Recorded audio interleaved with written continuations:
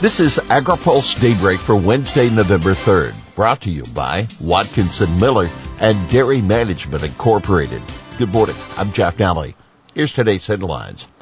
Biden tackles methane, promotes ag innovation, and ag trucking difficulties get Hill action. USDA affirms voluntary approach to ag methane. The Biden administration is rolling out new regulations on methane emissions from the oil and gas industry.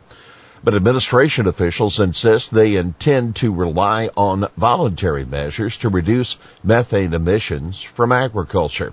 The administration is, quote, launching new initiatives to work with our farmers and our ranchers to introduce climate-smart agriculture practices and reduce methane on farms, which is a significant source of greenhouse gas, Biden said yesterday at the International Climate Conference in Glasgow, Scotland, where he launched a global pledge to reduce methane emissions by 30% by 2030. In a statement to AgriPulse, USDA noted that the pledge, quote, makes specific reference to incentives and partnerships with farmers. That is the approach that U.S. government, led by USDA, will use. The statement goes on to say that the Natural Resources Conservation Service will use its Farm Bill programs, quote, to improve manure management, cap manure lagoons, and take other steps to reduce methane emissions, while USDA Rural Development, quote, will increase its efforts to finance methane digesters and biogas energy opportunities. USDA research agencies will continue to work on feed additives, conservation practices, and other approaches.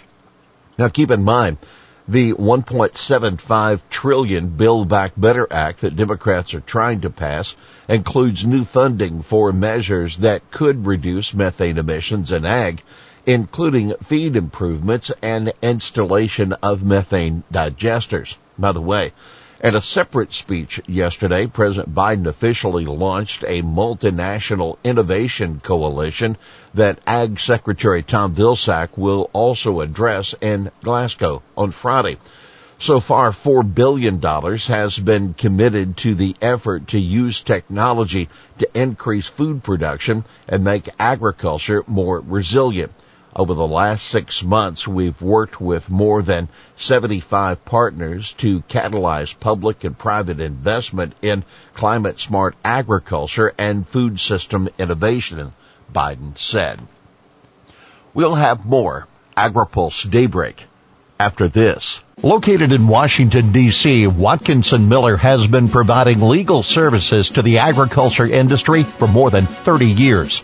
The attorneys at Watkinson Miller possess a unique combination of knowledge, skills, and experience working with commodity boards and their partner organizations and the U.S. Department of Agriculture. Watkinson Miller is proud to serve the agriculture community by delivering top-quality legal services that achieve cost-effective results. Welcome back to AgriPulse Daybreak. Trucking woes getting spotlight on the Hill. Whether ag producers need to get commodities to the ports for export or to retailers, they'll most likely need truckers to get it done. But America's hauling industry is short of drivers, and it needs Congress to deal with the situation. That's the message that John Sampson, Executive Director of the Agricultural Food Transporters Conference of the American Trucking Association, will be delivering to the House Agriculture Committee at a hearing today.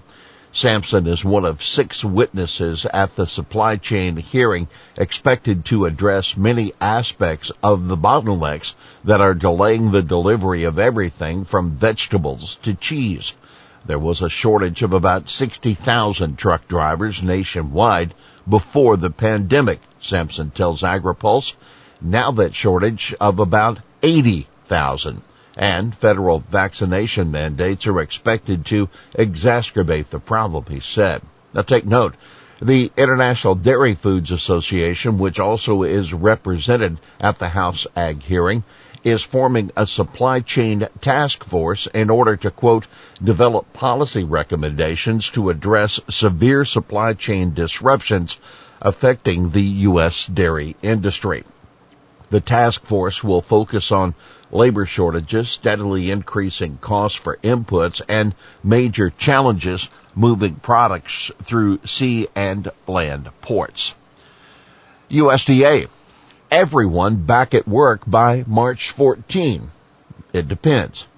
Senior USDA leaders will return to the department's offices December 1, and by March 14, the department expects all employees to be back on site. That subject to union negotiations, that is. The schedule is unchanged from an earlier iteration of USDA's frequently asked questions on COVID workplace safety, which stresses that returning to the department's offices will be, quote, phased approach. There are also allowances for continued remote work. The FAQ also lays out the requirements of the federal COVID vaccination mandate. For more about USDA's vaccination mandate, plus a look at how the supply chain disruptions are affecting ag exports, check out our weekly AgriPulse newsletter today. We also look at some key ag provisions in the Build Back Better Act. Debt relief program earns praise from Black Farmers Group. The head of the National Black Farmers Association is praising debt relief provisions in the Build Back Better Act that would offer assistance to farmers regardless of race. A previously passed $4 billion debt relief program for farmers of color has been stalled in the courts, which have made preliminary conclusions that the program was unconstitutional. As the costs of farming rise, many of us will face tough choices, said Virginia farmer and NBFA President John Boyd.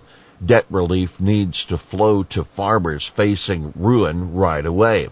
A leading proponent of the program, Democratic Senator Kirsten Gillibrand of New York, says that 98% of her state's farmers who hold USDA direct loans would receive either full or partial debt relief. OSHA Wage and Hour would get new funding.